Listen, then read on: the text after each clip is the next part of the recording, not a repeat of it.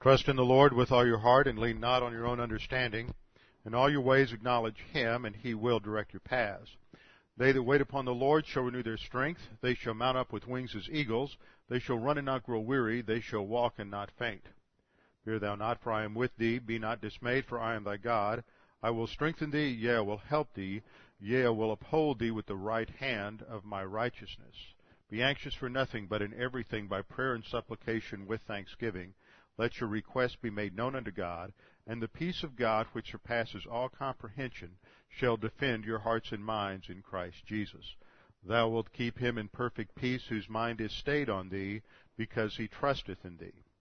Before we begin our study this morning, we need to make sure that we're in fellowship, so we'll have a few moments of silent prayer to give you the opportunity to use 1 John 1:9 if necessary, and then I will open in prayer. Let's pray.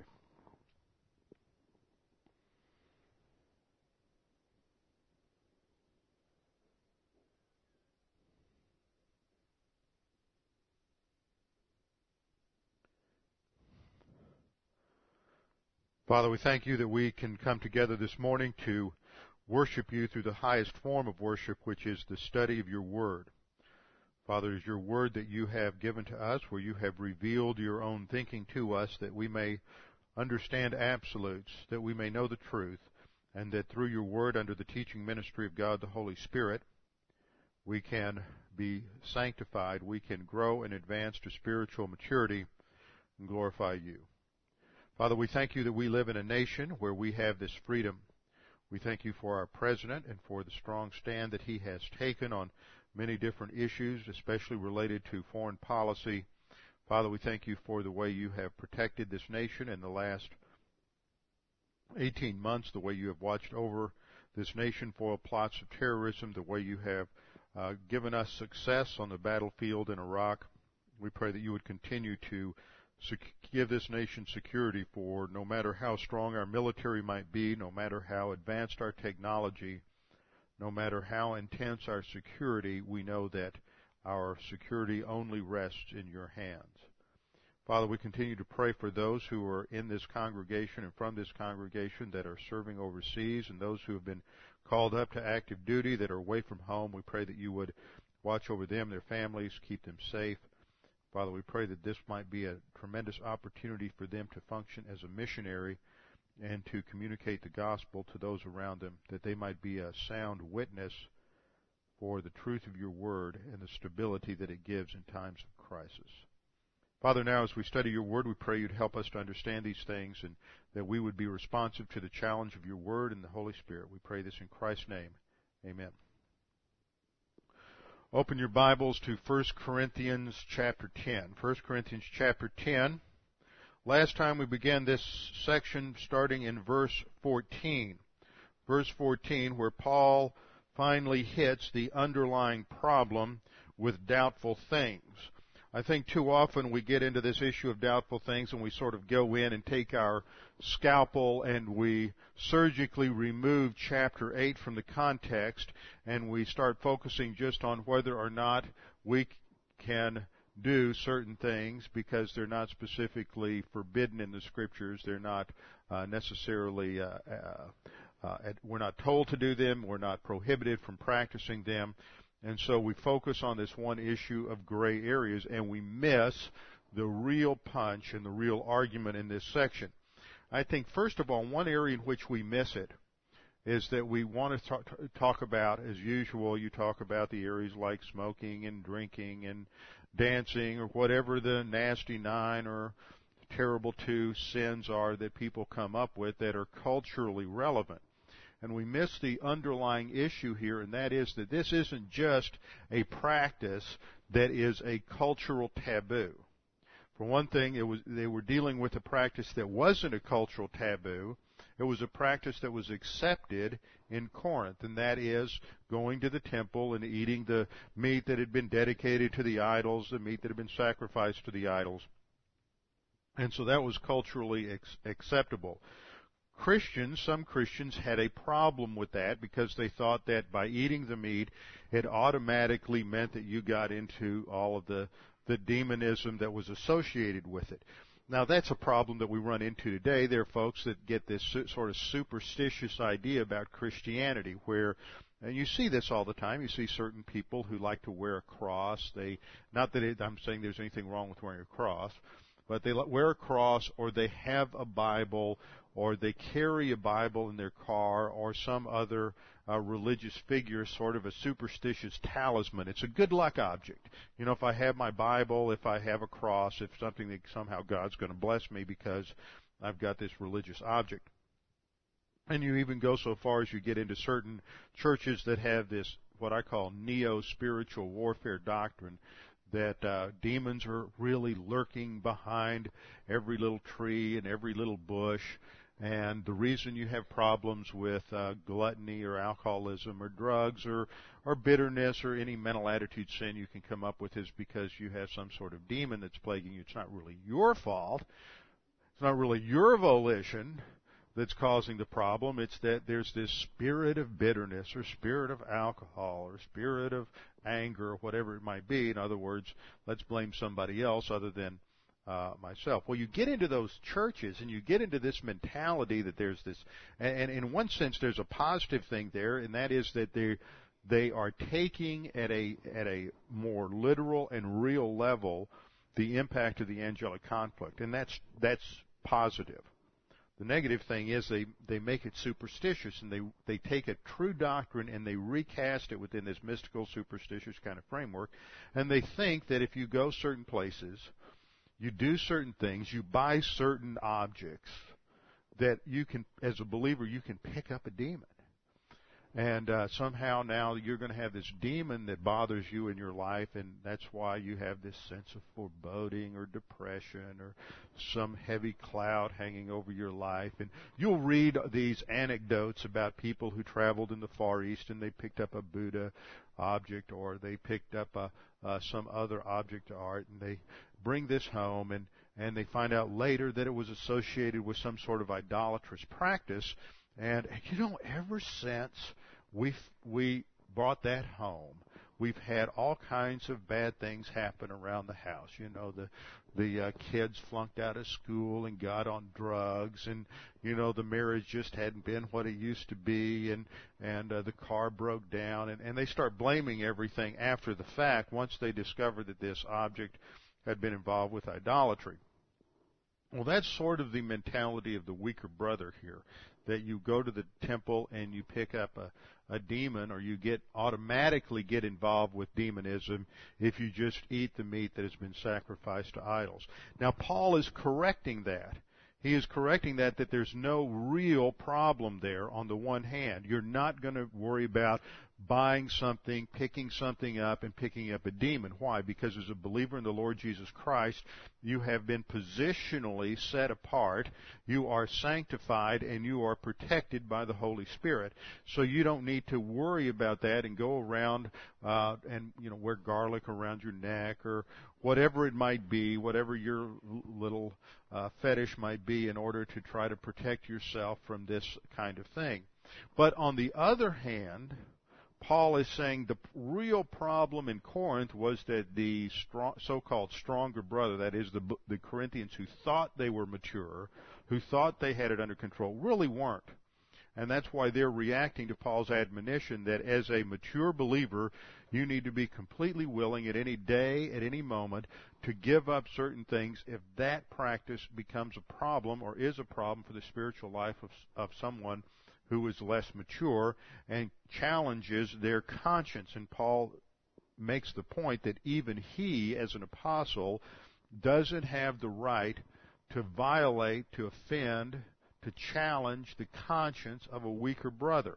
Because if he does that, once you reach this position where you start rationalizing your conscience, even if the value system in your conscience is not right, once you develop a habit pattern, a modus operandi of rationalizing away that norm or standard without going through the correct procedure of relearning or having it exchanged with doctrine, if you go about that the wrong way, then what you're doing is you're training your conscience to be desensitized, and you're training yourself to rationalize norms and standards, so that when you get to the point where they're accurate norms and standards, it just becomes easier to go through that process of rationalization.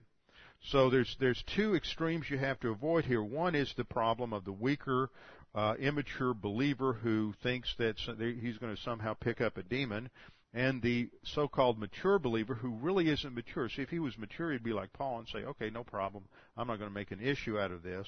But this is the arrogant, carnal Corinthian who really has a problem with idolatry. The core problem here is that they haven't made a shift, a complete shift away from their human viewpoint thinking that informed their mentality before they were saved. They've got a situation where it's not human viewpoint or divine viewpoint.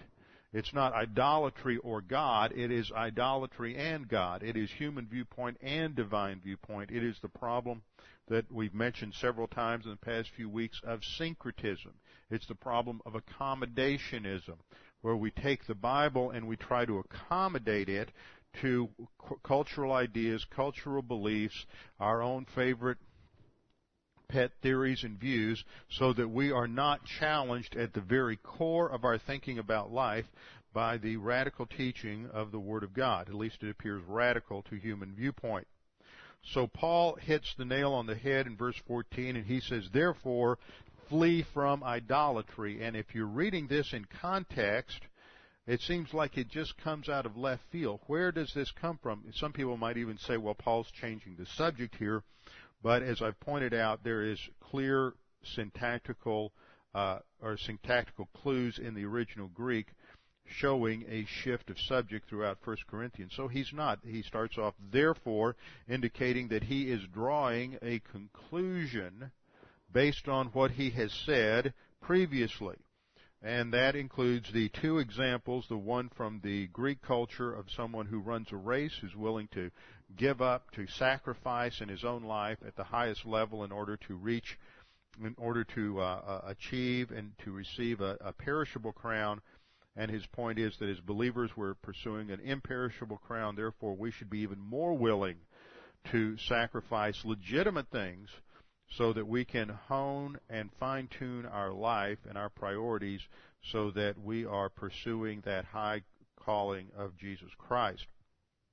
And then in chapter 10, verses 1 through 13, the focus is on a negative example from Israel and the fact that they weren't willing to give up even as innocuous a thing as food. So that while they're wandering around the wilderness, all they did was complain and gripe about the fact that they didn't have all the wonderful food and all the spices and seasonings and nice delicacies that they enjoyed in Egypt. And so food became an issue in their spiritual life. And ultimately that just showed that spiritually they had not made a shift to a full devotion to Yahweh in the Old Testament. They were still following after the old thought systems and some of the old gods. And we pick that up from our understanding of what took place in Numbers. So Paul says, therefore, my beloved, a term of endearment to these carnal believers, that's Paul operating on impersonal love. Therefore, my beloved, flee from idolatry. I speak as to wise men. I'm talking to you because you have objectivity, or you should. You've had enough doctrine. I've taught you. Apollos has taught you. Peter's taught you. You ought to have enough doctrine to have objective wisdom. Wisdom only comes from objectivity, and that can only be there as a result of taking in the Word of God. And so he knows that they have enough of a frame of reference from doctrine to evaluate what he is saying and to make application. Application comes under the teaching ministry of God the Holy Spirit based on Bible doctrine. And application is different from each individual. I remember when I was in seminary, we were taking homiletics courses, and of course everybody talks about the importance of making the Word applicable. Pastors can't make the Word applicable. They can teach it clearly, but it's the Holy Spirit who brings the application home. And I had one professor who said, and at the time I thought, this is the most arrogant thing I ever heard in my life. And he said on Saturday nights, and they always get this pious tone in their voice. On Saturday nights, he would go into the auditorium and he would walk the aisle, and he would think of somebody who sits here, and how can this message be applicable in their life? And then he would think of someone sitting here and how it would be applicable in their life. And he would go through the whole congregation thinking about everybody and how it's applicable. And, he's not omniscient. It isn't in their head. He's not in their life. That's the most arrogant, self-righteous, pious garbage I ever heard. And yet, this is standard operating procedure for most pastors. You teach the Word. You make it as clear and lucid as possible, but it's the Holy Spirit who makes it clear in the life of each individual, because there's no way another person understands and can clearly see how it is to be applied in your individual life. That is a matter between you and the Lord, and is dependent upon your walk with the Lord and your relationship to God, with God the Holy Spirit. But with the Word of God, and under the teaching ministry of the Holy Spirit, we know that we have the absolute objective wisdom of God's thinking in the Word of God, and we can therefore accurately evaluate our own lives, and that is part of what the Scriptures teach about meditation. You don't have that word so heavily in the New Testament, but more often Paul uses the word thinking. And in the Old Testament, it's meditation. It is taking what you have learned in Bible class and reflecting upon it and how it applies in our own thinking and in our own lives. And that means we have to take some time to do that, and that doesn't mean when we're running around thinking about it while we're also dodging in and out of traffic on the way to work or home, or while we're dodging children on the aisle at the grocery store. But it means you have to set aside a certain amount of time for personal thought and reflection under the teaching ministry of God the Holy Spirit related to the objectivity of God's Word. Notice the key there is the objectivity of God's Word. It's not just sitting back subjectively reflecting on your life. It is taking the Word of God and letting the Holy Spirit use that objectively in self-evaluation. Now, Paul hits the point in verses 16 to 22, and that is that there is no fellowship, there is no assimilation, there's no point of neutrality between human viewpoint and divine viewpoint. If you summarize these next 6 or 7 verses, what Paul is saying is it's either human viewpoint or divine viewpoint. It's either religion or it's biblical thinking. It's either the thinking of Satan or it's the thinking of God. There is no neutrality. There is no middle ground. See, this is one of the greatest errors of modern man, is that we've bought into this idea in the modern church that there's some sort of area of neutrality between the thinking of the human viewpoint pagan and the divine viewpoint thinking of Scripture, and Paul is going to completely reject that at this point. So he says in verse 16, the cup of blessing which we bless, we covered this last time, that relates to the cup in the Lord's table, which it is a cup of blessing because it was judgment to the Lord Jesus Christ when the sins of the world were poured out upon Him. That's the metaphor that this picks up, is that Jesus talked about His judgment on the cross as a cup. And the cup of judgment was poured out upon Him, and because it was poured out upon Him, it was turned from judgment to blessing for us. Because He was judged for our sins, we can then have eternal life. And so the cup at the Lord's table reminds us of all the blessings that have been given to us as a result of His work on the cross. The cup of blessing which we bless, is it not the communion of the blood of Christ? Now, to understand that question, we have to understand 2 key words or phrases there. The second phrase we took first, and that is the phrase blood of Christ. And last time we saw that this is a figure of speech in the Scripture. It is called metalepsis, or a double metonymy. And the impact of that is basically the blood of Christ stands for His physical death, and the physical death stands for His spiritual death. So when you read the term blood of Christ, this is an idiom in the Scripture for the substitutionary spiritual death of Jesus Christ. But he had to die physically on the cross, and he did die physically on the cross. So I want to cover several important points on the doctrine of the physical death of Christ. The doctrine of the physical death in Christ. Because we live in a day today when there are many people liberals, who try to come up with an idea that Jesus really didn't die on the cross. He swooned, he passed out, and in Islamic theology, which is something we have to become more and more cognizant of, Muslims believe that Jesus did not die on the cross at all. In fact, he didn't even get arrested. It was a substitute.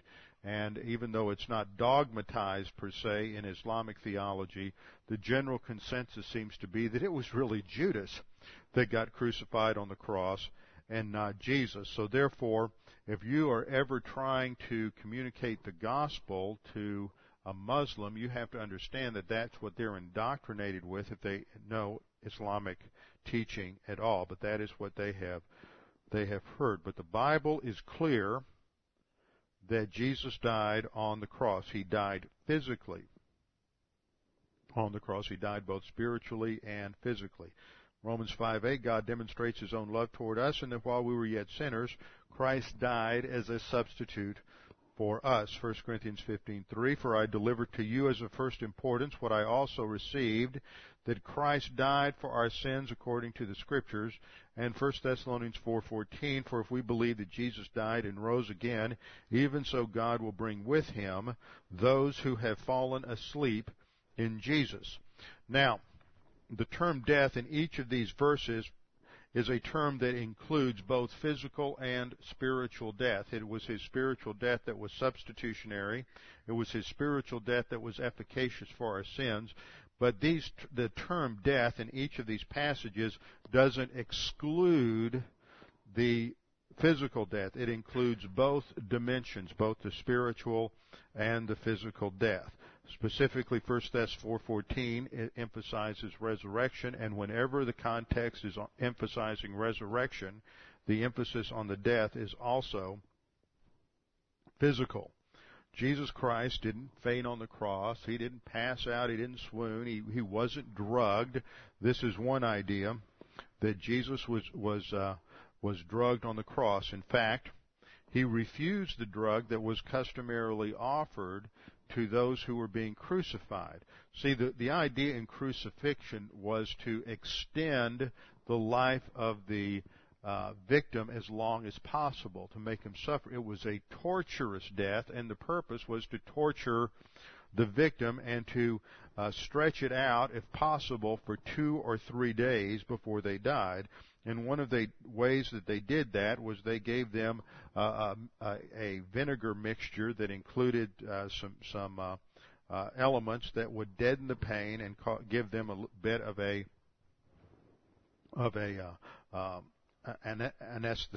anesthetic. Now, contrary to what is often taught by liberals and by false religions, the Scriptures are clear that Jesus Christ died physically on the cross. The Old Testament teaches this. Point number 1. The Old Testament predicts that Christ would die physically. This is found in such passages as Isaiah 53, 5 through 10, Psalm 22:16, Daniel 9:26, and Zechariah 12:10. Isaiah 53, 5 through 10, Psalm 22:16, Daniel 9:26, and Zechariah 12:10. The Old Testament predicts a physical suffering and a physical death for the Messiah, and Jesus fulfilled all of the Old Testament prophecies about the Messiah. This is found in Matthew 4:14, John 4:25 to 26, and John 5:39, many other passages. Jesus fulfilled all of these Old Testament prophecies related to the Messiah. Second, Jesus announced many times during His ministry that He was going to die physically. He announced many times during His ministry that He was going to die physically. Of course, the disciples couldn't process that. They were constantly confused. But Jesus continuously warned about this reality. John chapter 2, verses 19 through 21, John 10:10 through 11, Matthew 12:40, Mark 8:31. In Matthew 17:22 to 23, Jesus said, "The Son of Man is about to be betrayed into the hands of men, and they will kill him, and the third day he will be raised." So he made it clear on many occasions that he would die physically. Third, all of the predictions of his resurrection, both in the Old Testament, for example in Psalm 16:10, Isaiah 26:19, and Daniel 12:2, all the predictions of his resurrection, both in the Old Testament and in the New Testament, John 2:19 to 21, Matthew 12:40, and Matthew 17:22 to 23, are based on the fact that he would die physically. Only a dead body can be resurrected. So all the predictions related to resurrection are based on the fact that he would die physically. If you're not dead physically, you can't be raised bodily from the grave. Fourth point, the concept of resurrection never included the idea of resuscitation of an injured, wounded, or almost dead person. I mean, that's just basic definition of the term. Resurrection implies, by its very meaning, that the person is dead. Totally, finally, irretrievably dead.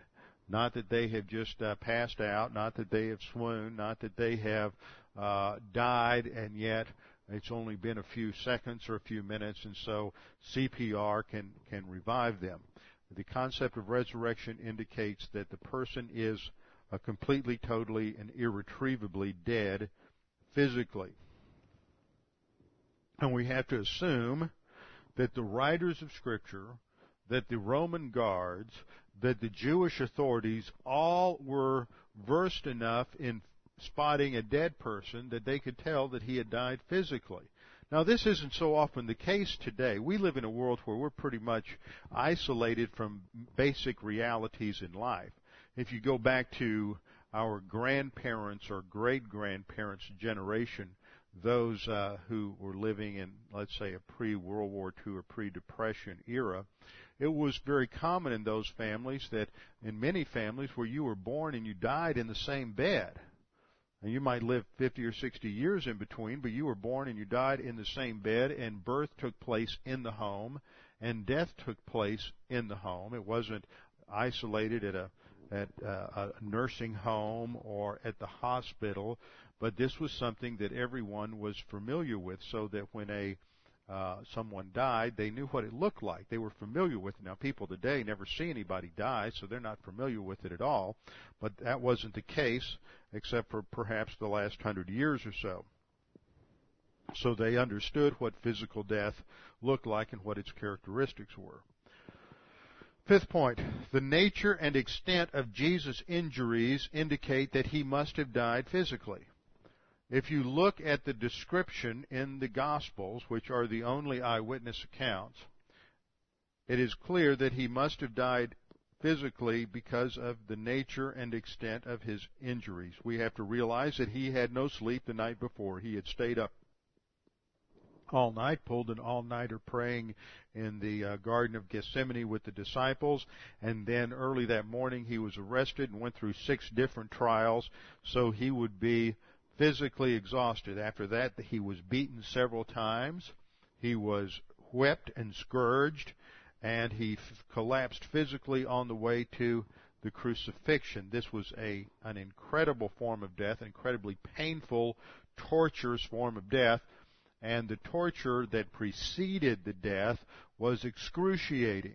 And when you've gone through that after you've had very little sleep, then you're hitting it at a low point. And so to survive all of that would be almost impossible.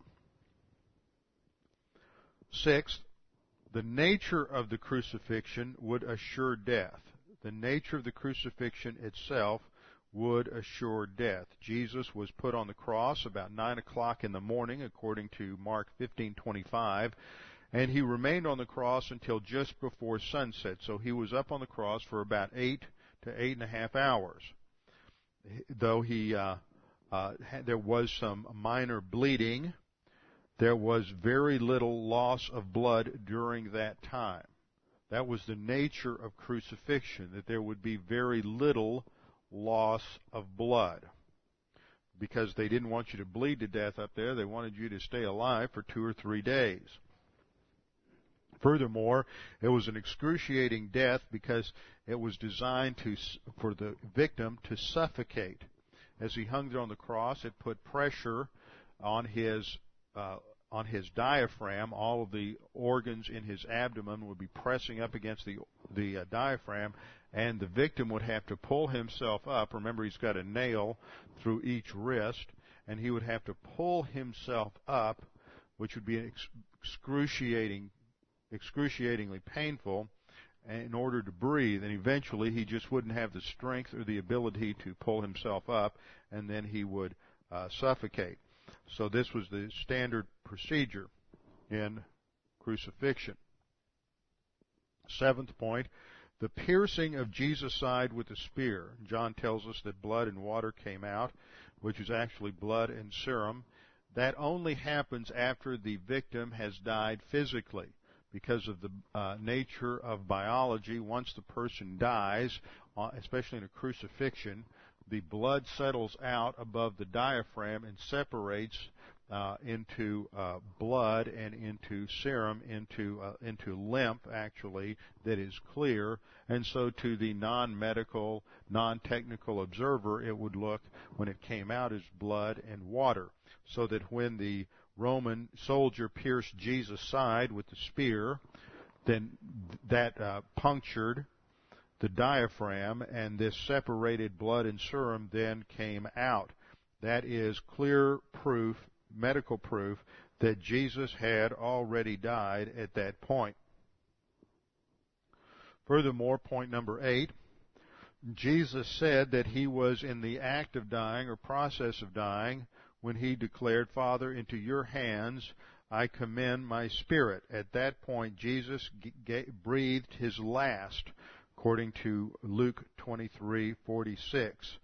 John says Jesus gave up his spirit in John 19:30, and his death cry was heard by those who stood by. They knew what had happened, they observed it, and they realized what the point of death was.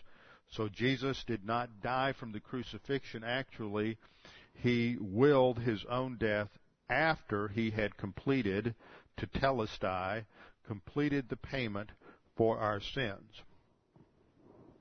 Furthermore, point number 9, the Roman soldiers, who were the executioners, were experienced executioners, and they knew what it looked like for the victim to die.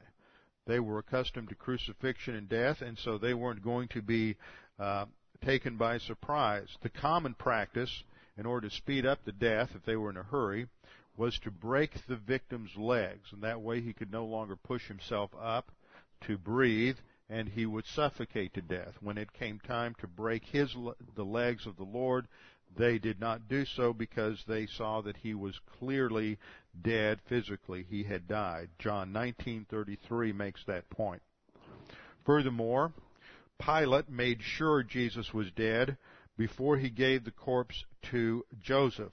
Apparently, the unbelievers recognized Jesus' claims to resurrection better than the disciples did. And so both the Jewish authorities, what Paul is saying here is the cup of blessing which represents the death of Christ, the new covenant which he established on the cross, which we bless, is it not the participation of the death of Christ? Now, if we translate it that way, we catch a little more of the impact in that, and that is that we share, we participate in, we are partners in the death of Christ. Now, how do we become a sharer, a participator in, or a partner in the death of Christ? This is clear from Romans chapter 6, verses 3 through 5, where Paul says that, "Do you not know that you have died with Christ?"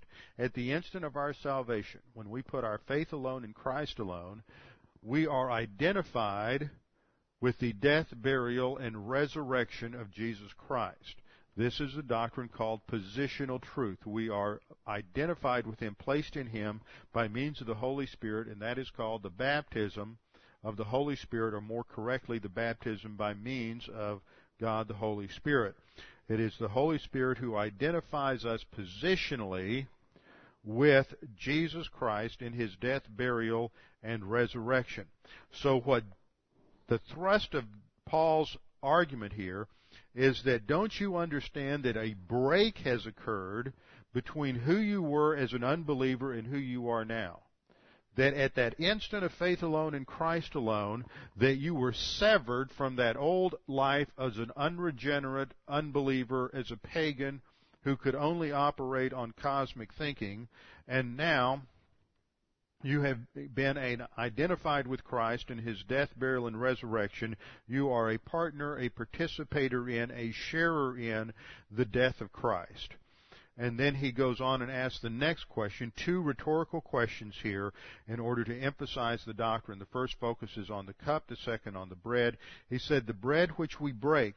Now, the bread represents the body of Christ. It was not broken. There is no symbolic significance to breaking. It is simply that when Jesus took that unleavened bread at the Passover meal the night before He went to the cross, in order to get 12 pieces to distribute it to the disciples, it had to be broken. But the bones in His body weren't broken. It is simply metaphor for the physical suffering that He went through on the cross.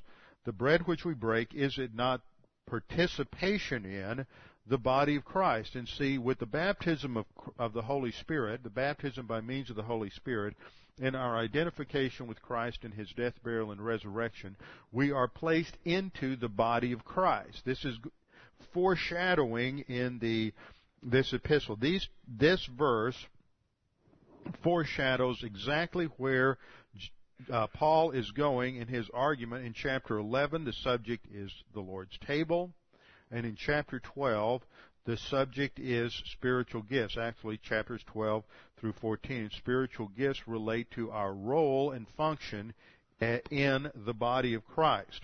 For Paul says in 1 Corinthians chapter 12, are we not many? Yet we are one in Christ. There is a unity in Christ. The Christian life is not a life that is a life of isolation. We're not atomists. We're not just a bunch of believers separated out there as individual drops of water all scattered, but there is an intrinsic unity that is based upon this sharing, this participation in the death of Christ on the cross and our positional identification with Him, that we are all one in the body of Christ. This is exactly where Paul goes in his application in verse 17. He says, in terms of explanation, for, this is the exegetical use of the particle hati, indicating that Paul is now going to give further explanation of what he has said in verse 16. He says, for we many. Notice you have the word though in your text is in italics. That indicates it's not in the original Greek, but it's been inserted by the writers or the translators in order to give some sense of the thought flow here as it's brought over into English. Paul seems to be very excited here. He leaves out several words, and actually in the Greek it reads, for we many are one bread and one body. See, the emphasis here is on the unity of the body of Christ, that we are all one. There is a mutual relationship in the body of Christ based on our mutual identification with Christ in His death on the cross. We, though many, there are thousands and thousands and hundreds of thousands, millions of believers, and actually maybe even billions if you go back and include every believer throughout the church age, alive or dead, we are all one in Christ. We're one bread, one body.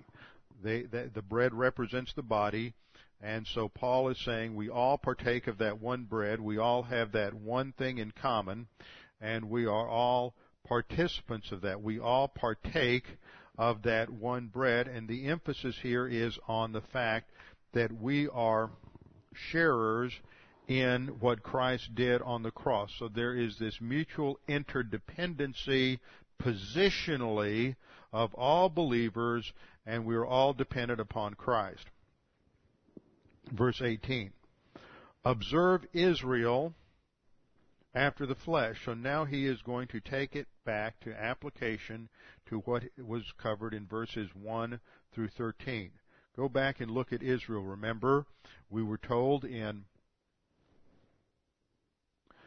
verse 6, now these things became our tupos, our types, our examples, to the intent that we should not lust after evil things as they also lusted.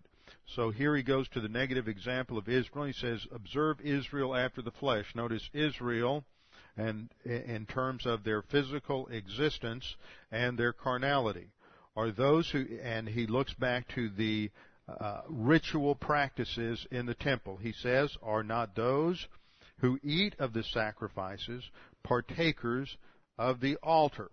So here he uses the word koinonia again, that they all are sharers in the altar. He goes back to the ritual and says, look at the ritual. The priests would come out and they would sacrifice the animal, and then they would share in eating the meal afterwards, indicating that they all benefited equally from the sacrifice. If you want to look at a reference on this, we don't have time to look there this morning, but you might want to look at Leviticus 7:6 and 7:15 to describe where we see the illustration of the Jews all participating in the benefits of the sacrifice. This was an identification with the sacrifice and taught positional truth. Now in 1 Corinthians 10:18, Paul says, observe Israel after the flesh. Are not those who eat of the sacrifices partakers of the altar? The form of the question implies a positive answer. Now in idolatry, as the priests in the idolatrous system would make their sacrifice, and then whoever ate of the sacrifice would be partaking of what belonged to the god. That was the picture. The sacrifice belongs to this idol, belongs to this demon god or goddess, and so when they ate that, then they would be participating in what belonged to that god or goddess, and it was a symbol of their identification and association with that particular god or goddess. It was a physical act of dependence upon that god, that I am sustained by that which belongs to the god and what this god has provided for me. The same picture is true of the Old Testament sacrifices. There it was a physical symbol of the fact that the people were dependent upon God.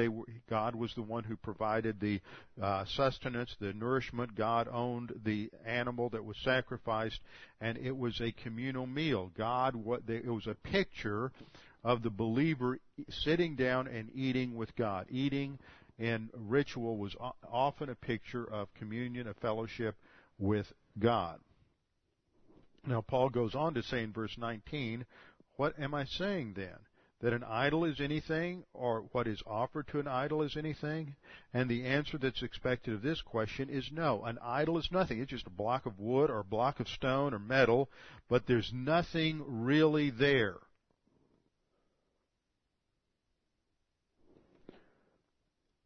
So, on the other hand, you have to get away from this superstitious mentality that just because if you go where there's a real God and sit down like the Jews did with the real God of Abraham, Isaac, and Jacob, and you sit down and you eat a meal, there's reality there. But if you go into a pagan temple, there's no reality there. However, he says there is something going on. It's not just a simple block of wood. There is an underlying dynamic that you need to watch out for that is dangerous. Skip down to verse 20. Rather, he says that the things which the Gentiles sacrifice, they sacrifice to demons and not to God. And here he brings in the spiritual dimension, that this isn't just, even though it's just a block of wood, and even though it's just a block of stone, and in and of itself there's nothing there, there is a spiritual dimension to idolatry, and they're actually sacrificing to demons and not to God, and therefore you should not have any fellowship or partnership with demons. Now notice, He's already said it's okay to eat the meat. He's going to come back later on and say it's okay to eat the meat because as a believer you know there's no reality there. But what happens is if you go so far as to eat the meat and you haven't made a mental break in your thinking as a believer where you have separated yourself mentally from the pagan systems of thought surrounding you, then what's going to happen is if you have just, instead of making a break between human viewpoint and divine viewpoint, if you have just assimilated Christianity onto whatever you held before, if you're in an accommodationist mode, then what's going to happen is you're going to go back and you're going to eat that meat sacrificed to idols, and then you're going to go a step further. And it's that step further that's the problem. And next thing you know, you're going to get involved with the ritual sacrifice, you're going to get involved with the ritual fornication, the ritual prostitution, and you're going to be right back in idolatry again. And this is exactly what happens in all kinds of religious systems, from the systems of Roman Catholicism, Eastern Orthodoxy, many Protestant systems where they haven't completely expunged a lot of ritualistic mentality. What happens is they move from a biblical practice right into paganism and idolatry, either overtly or they do it in a much more subtle mental fashion. For example, as we've been studying on Wednesday nights in our study on Genesis chapter 1, there are many believers who think that they've satisfied the problems that modern science has raised in terms of the age of the universe, the age of the earth, fossils, dinosaurs, primitive men. They believe in something called theistic evolution, which just means God somewhere in the background, way, way in the background. But God's in the background, and He just sort of uses evolution to move things along. In other words, for them, they've accepted everything that modern science says is absolute fact, and they just kind of stick God in there somewhere just to sort of assuage their own conscience. And then, on the other hand, you have people such as progressive creationists, day-age theorists. They try to take the Bible a little, emphasis on little more seriously, and have the gods a little more involved for them. But they still have bought into the pagan presuppositions that underlie all Darwinism and all modern conceptions of evolution. And you can't merge these two. This is a great application from this passage. You have to operate on a biblical way of thinking, a biblical view of ultimate reality, a biblical view of ethics, a biblical view of everything from your starting point.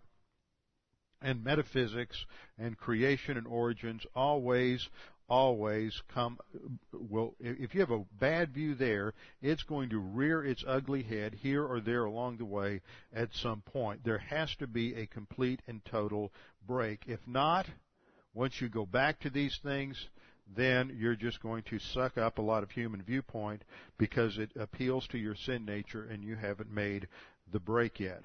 So Paul says there is a reality, though, behind these demons. Even though the idols are nothing, there is a reality. And if you're on negative volition and you are not making that break and you're in carnality, then you can start picking up doctrines of demons. This is demon influence. This isn't demon possession. This is demon influence, and you're going to pick up a lot of cosmic thinking that is going to destroy your spiritual advance. This was the same problem the Jews had in the Old Testament. For example, in Deuteronomy 32:17, we're told that the Gentiles sacrificed to demons, not to God. To gods they did not know, to new gods, new arrivals that your fathers did not fear. And the Jews followed the Gentiles in those practices. And there, both the Old and New Testament affirm that there is a demonic reality behind idolatry. Furthermore, there's in Deuteronomy 32:21, there is the statement that God says they have provoked me to jealousy by what is not God. They have moved me to anger by their foolish idols. But I will provoke them to jealousy by those who are not a nation. I will move them to anger by a foolish nation. God hates idolatry, and again and again and again in the Old Testament, whenever you read through Kings, and you read such and such was a king, and he did evil in the eyes of the Lord. And what does the text say comprised evil? It's always, he kept the people following the gods, following the Baals and the Asherah. It's always, the evil is always defined as idolatry. The evil is not defined as immorality. It's not defined as licentiousness. It's not defined as a society where there is a corrupt government. It's not defined as a society where there's a lot of criminality. It is always defined in terms of idolatry. So God hates idolatry because idolatry is always representative of Satan's attempts to counterfeit the truth of God's Word and to provide people with a religious substitute. Psalm 106:35 says, "They mingled with the Gentiles and learned their works. They served their idols, which became a snare to them. They even sacrificed their sons and their daughters to demons." So the reality is that what underlies every religious system, Islam, Mormonism, Jehovah's Witnesses, Buddhism, Hinduism, what underlies every single religious system is demonism. Satan is behind every religious system. Religion is Satan's greatest tool to deceive and distract mankind. So Paul goes on to say in verse 21, "You cannot drink the cup of the Lord and the cup of demons." These are mutually exclusive. You can't take in doctrine and, on the other hand, absorb the human viewpoint thinking of the world. You can't partake of the Lord's table and of the table of demons. They are mutually exclusive and antithetical. And if you are involved in syncretism, compromise, mental compromise, accommodationist theology, then you will never make it in the spiritual life. In fact, you are in rank carnality all the time because of your heresy. That's the point that we're learning in 1 John and 2 John, that fellowship isn't just a matter of not sinning. Fellowship is also a matter of having right doctrine in relationship to the person and work of Jesus Christ. Now, that doesn't mean you have to have every single I dotted and every single T crossed, but you have to have all the basics in place. You have to believe in a pre-incarnate eternal Jesus Christ. You have to believe in the virgin conception and birth. You have to understand the impeccability of Christ. You have to understand His substitutionary spiritual atonement on the cross. You have to believe in the physical bodily resurrection of Christ and His literal second coming to establish His kingdom. If you don't believe those basics about the person and work of Jesus Christ, you can't be in fellowship, because you are operating on heresy, and that's the whole point of 1 and 2 John. Now, and as Paul wraps this up, he says, "You cannot drink the cup of the Lord and the cup of demons. You cannot partake of the Lord's table and the table of demons.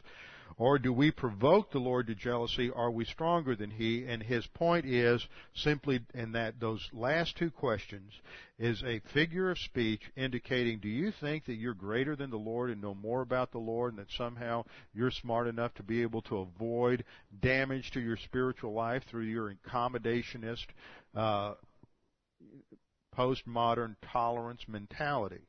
And the answer, of course, is no. Well, you have to stick with the Scriptures. Now, as we wrap up this morning, a few points on religion as Satan's greatest tool to destroy Christianity.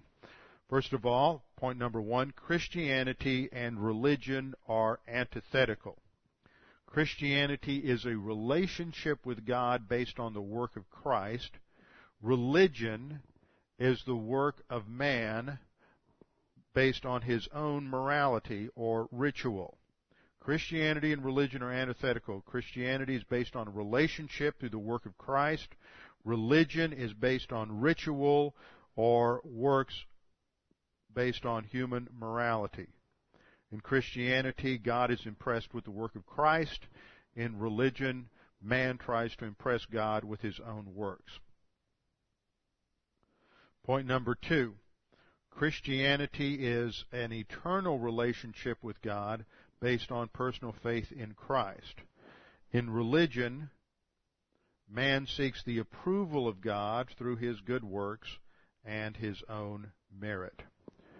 Point number three, Religion reflects Satan's thinking. Satan is arrogant. Satan put all the emphasis on who he was and his own personal abilities and talent.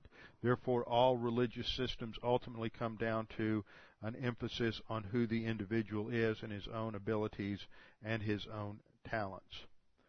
As part of his promotion of religion, point number 4, as part of his promotion of religion, Satan has devised a number of counterfeits. Satan has devised a number of counterfeits. Remember, Satan is the greatest counterfeiter in all of human history. Don't be fooled by all of the modern approaches to Satan, which emphasize him as something that is evil, something that's horrible, something that's terrible, because Satan always wants to approach as an angel of light. 2 Corinthians tells us that he appears as an angel of light and his ministers as ministers of righteousness. He is a tremendous counterfeiter. This is found in 2 Corinthians chapter 11, verses 13 through 15. He has false apostles, deceitful workers who transform themselves into apostles of Christ. That is, they are counterfeits. So there are 9 counterfeits in Satan's system. First of all, he has a counterfeit gospel, 2 Corinthians 4, 3 through 4, and Galatians 6, 1 through 8. He has a counterfeit gospel. Satan attempts to counterfeit the gospel through a works-oriented system, whether it's Islam, whether it's some sort of Eastern religion. Ultimately, it all boils down to how good the person is and how moral they are. Second, Satan has counterfeit ministers. This I just mentioned in 2 Corinthians 11, 13 through 15. He has counterfeit ministers. Third, in our passage in 1 Corinthians 10, he has a counterfeit communion table. A counterfeit communion table which is associated with idolatry. Fourth, he has counterfeit doctrine, counterfeit teaching called doctrines of demons in 2 Timothy chapter 4, verse 1. Doctrines of demons. He has a counterfeit spirituality. This always sidetracks most believers who think spirituality is morality or ritual. Galatians 3, 1 through 3, a counterfeit spirituality. Sixth, he has a counterfeit system of righteousness. Matthew 19, 16 to 28. He has a counterfeit system of righteousness that man on his own can impress God. Seventh, he has counterfeit gods. These are the idols, 2 Thessalonians 2, 3 through 4. He has a counterfeit system of power through pseudo-miracles, and he can counterfeit miracles and counterfeit healing, 2 Thessalonians 2, 8 through 10. And he has a counterfeit way of life, Matthew 23, 13 through 26. So it is through religion and through these counterfeits that Satan seeks to distract mankind. And I think that the greatest religious counterfeit that Satan has ever developed is Islam. And it is going to be the issue, I think, for the rest of our lives with militant Islam.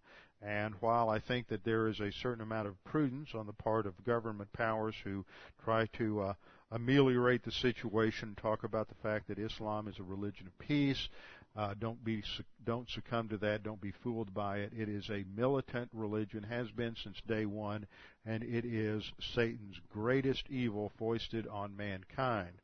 And while we have to recognize that it is an evil, and we have to hate it as an evil system, we must also have a heart and desire for evangelism to those who have been deceived by it, and that is very difficult because of the brainwashing that they go through in their religious system.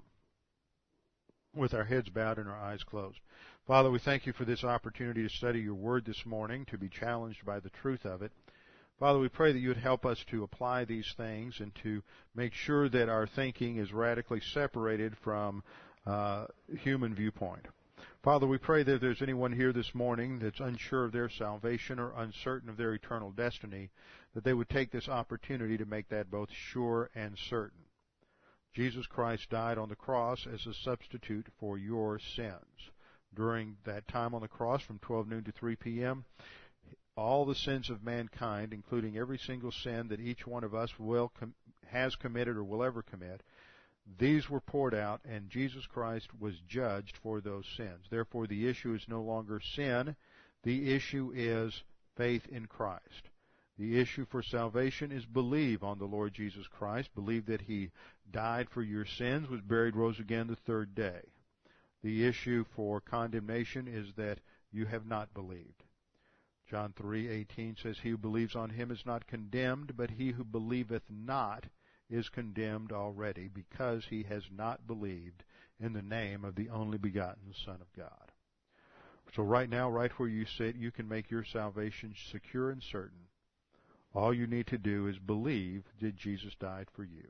The instant you believe, God the Father in His omniscience knows that. You're regenerated, you receive eternal life, and you can never lose that. Father, we pray that you would challenge us with all that we have studied today. We pray in Christ's name. Amen.